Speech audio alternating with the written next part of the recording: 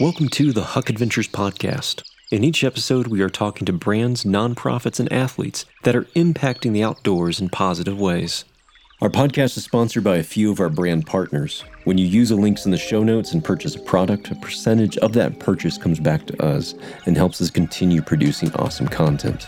This episode is sponsored by Peak Refuel. Peak Refuel has been reimagining and reinventing the freeze-dried experience since they hit shelves in June 2018. What stood out to us most was the flavor of their meals. Typically when we're camping in the backcountry, we've sacrificed taste for nutrient-dense meals. It's a bold statement, but Peak Refuel is the best-tasting freeze-dried meal we've had. I mean, when was the last time you had a freeze-dried meal that tasted like a home-cooked meal? This has a lot to do with their ingredients and freeze-dried process. They have real, non-GMO ingredients that taste delicious and are nutritious. Their meals are loaded with protein, 150 to 200% more than other brands, that's sourced from 100% real meat, no fillers. The biggest standout is when you look at their ingredient list. You can see just how clean their ingredients are by how short their list of ingredients is. Our favorites are the beef pasta marinara, the breakfast skillet, and strawberry granola with milk. Visit peakrefuel.com and enter the code HUCK at checkout and you'll save 15%. Again, that's peakrefuel.com, enter the code HUCK and save 15%. Our show today is also brought to you by Sea to Summit. Sea to Summit creates gear for epic adventures in every altitude. They design and build equipment that brings you closer to the outdoors, creating gear that is nimble and light, but serious enough to deliver on any adventure. Some of our favorite gear includes their ultralight sleeping system. It's perfect for your next backcountry adventure. Sea to Summit is an affiliate of Huck Adventures, and if you click on the link in our show notes, it'll take you to a special link on the Sea to Summit website, where Huck Adventures will receive a commission at no additional cost to you.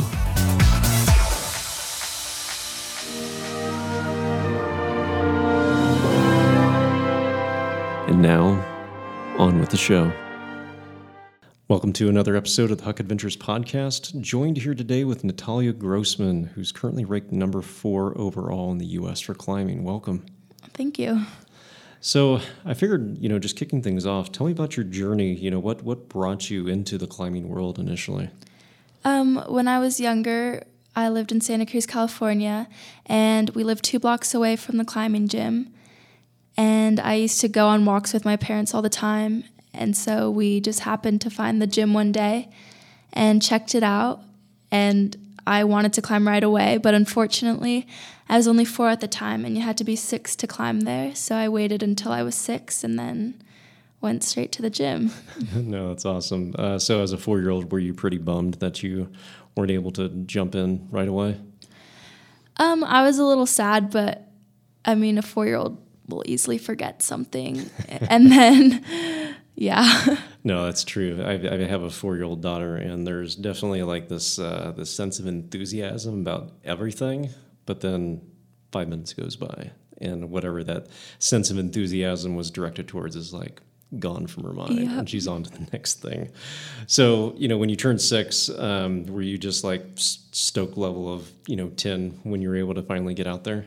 I mean, I still remembered the climbing gym was there. And so, yeah, I was pretty psyched to go and check it out. No, it's awesome. So, I think it's worth noting, with you being ranked 4th overall in U.S. climbing, being 6 was only 12 years ago. Mm-hmm. So you're 18 now and kind of just, taking the climbing world by storm in a sense. So, dive in a little bit on just that journey from, 6 to where you're at now, going from, being that 6-year-old in the gym to being on that professional circuit. So I first started climbing once a week when I was 6, and then I started competing a few months later on a recreational level. And then after a few more months of that, I started climbing in USA Climbing, which is the main competition organization in the U.S. And I competed in regional, divisional, national levels. And then when I was around 14, I decided this was something I really wanted to do. And so I moved to Boulder to be on Team ABC. And then I just continued competing. And once I was old enough to compete in the adult circuit, which is around 15 or 16, I started doing that. So I've been doing that for a couple years now. Oh, that's awesome. So what's your preference? Do you prefer bouldering, or are you usually up on the walls or climbing outdoors? I like bouldering inside the best and then rope climbing outside the best. Yes.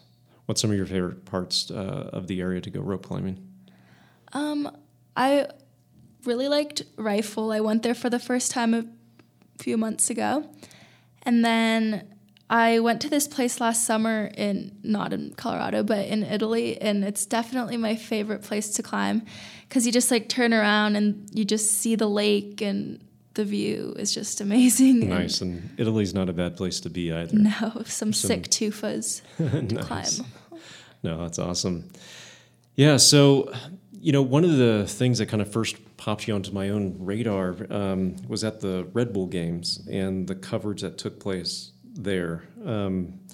Because as we were kind of reaching out to see if you'd be interested in doing the podcast, there was a image, and I forget the website that it was on, but it was an image of you inverted over this like 45-degree angle piece getting ready to go to the next obstacle. And I mean, for myself with climbing, there's always this aspect of defying gravity, and that's exactly what you were doing on that particular piece. Mm-hmm. Tell me a little bit about just the Red experience at the Red Bull Games. So this was my third year doing the competition, and my first time doing it, I pretty much got like second to last. And then last year I did like a little better. And then this year I kind of just came in with like a whole new headspace of not really putting any pressure on myself and just having the confidence pretty much, because that's something I struggle with. And so just like knowing you can do it and knowing like it doesn't really matter what happens. Like you can only go up from last place. With climbing and, jumping in and getting involved and all that, I mean, you're juggling, family life and school and all that and continuing to progress within the climbing circuit. How do you balance everything? So I just graduated from high school, and so that was pretty easy, like, to miss school in high school for climbing, because I could just do the work pretty easily, and my teachers knew me by the end, obviously. Right. But I'm going to college this coming fall, and it'll be interesting to see, like, how I'll be able to, like, go to competitions if I have school, like, if I'll be able to do the work at home or, like, while I'm traveling. And so far I've, like, talked to some people because I will be missing the first few days, and everyone seems really supportive, so I'm not too worried. Yeah, but that's great. It'll be different. That's great. I imagine that, there's similarities between you as a climber missing classes and, the football team going off on their, trek cross country or whatever for the next game. So that's really great that they're able to be flexible and all that. Do you know what you're going to be studying, majoring in? Yeah, I'm going to major in psychology. Nice. Yeah, I'm excited. Nice. That'll be a lot of fun. So beyond climbing, what are the other things that really kind of pull you into the outdoors? Honestly, just the weather. Like, I love, here in Boulder, it's been really hot lately, and I love the warm weather. I'm from California, so I'm used to that. It's nice just to be, like, in nature, not really on your phone, or just kind of disconnected from everyone else. That's why it's always fun to go outdoor climbing, because you kind of just get to disconnect. Nice. Yeah, and I imagine, too, just kind of getting out there in some of the more remote places that are more distant from Boulder. You're getting away from a lot of the noise and a lot of the traffic and congestion that happens locally here. So I know for myself, anytime getting out for hikes and all that stuff, you're typically, not too far away from a college student or somebody else with a stereo walking the trails. Yep. And there's nothing that can just completely pull you out of that experience. A couple of weeks ago, I was hiking with my boss, and we were kind of just going in, and up to a Royal Arch and then sitting down and kind of doing just a little bit of a meditation, just some mindfulness exercise. And I mean, it was great. I mean, it was peaceful. You're able to hear all the bugs and the birds and all that stuff. And then you'd hear, Reggie, give that chipmunk a nut. And it's just like, it's those fun things that you can just pull you out of that experience. Yeah. What other pieces? What makes you Natalia? I would say like my drive and dedication. I'm a really motivated person, I've been told at least. And so I think that sets me apart from other people, I guess. I don't know. Yeah, that's what I've been told at least. Yeah. No, but I mean, like that sense of drive, I mean, how does that translate, when you're up on, the national or semi-national stage, competing? Does the crowd just turn into white noise for you? How do you kind of like juggle that aspect of it? It's kind of weird because sometimes when the crowd's the loudest, that's when you don't hear it.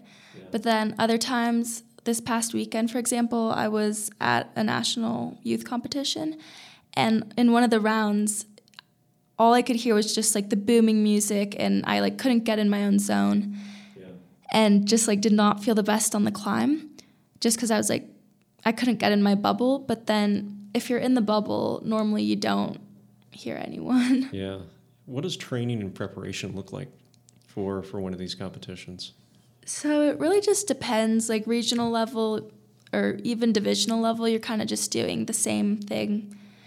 And then for nationals, I actually did like a 2.5-week training camp in Atlanta just this past month and before nationals, and we would climb like around 2.5 hours and then take a break and then another 2.5 hours, and we did 3 days on, 12 days total, or like 3 days on, 1 day off. Right.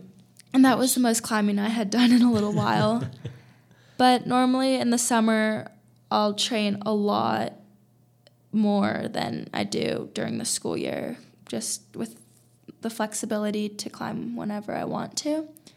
And then normally before an adult competition or like before a world competition, I'll take it a little more seriously than a youth competition, and I'll train more for that. So with training, do you do like any special type of diet exercise along with just climbing to kind of get you geared up and ready to go? Not really. I mean, I don't eat meat, but that's just a ethical choice that I've been following for the past few years. Yeah. I pretty much just climb. I try to do some cardio sometimes, but I've had a lot of knee issues lately and toe issues, so it's not working out too well. Right. Kind of need knees and toes to be able to do any type of cardio these days. Yeah. So with kind of jumping in, doing different training, kind of getting prepped for the different competitions, what's next for you? Yeah, so in exactly a week, I'll head out to Austria, and I'll be training there for about a week and a half with like one of my best friends, and she's also on the U.S. team. And then we'll fly to Tokyo and meet the rest of the U.S. team. Nice. And get to compete in the Adult World Championships, which I'm really excited about because I've never been to Tokyo or an Adult World Championship. No, that's going to be fantastic. So I'm really excited. Yeah. No, that's going to be an awesome experience. How do you kind of keep yourself grounded? Because there's definitely a lot going on. You're getting ready to enter college. Yeah, I think just having a routine at home or like hanging out with friends and just like going to the creek here or going out to lunch or just going to the gym and climbing for fun and not really training. Yeah. Just spending time with people definitely keeps me grounded. So when you were first starting out, did you ever have that sort of fear factor, with, climbing up the walls and just that sense of like, oh my God, I'm up really high? No, I luckily was not scared of heights, but there were definitely some kids in my class who were. Which, I did not relate to. Yeah.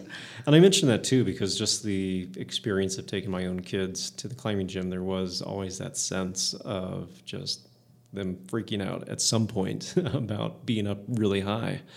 And I mean, how would you coach them in those situations? I would say, like, if you're rope climbing, definitely don't look down. And, like, always just trust the people around you, because everyone else in the gym is doing the same thing and they're okay. So you're okay too. Well, Natalia, I can't thank you enough for making the time today to come out and chat with us on the Huck Adventures podcast. Yeah, thank you. So, and best of luck in Austria and Japan and everything else. Thanks. All right, have a good one. You too. Thanks for joining us today. Don't forget to follow Huck Adventures on Facebook, Twitter, and Instagram. Visit our website, huckadventures.com, for updates on our app launch. And stay tuned for our next adventure.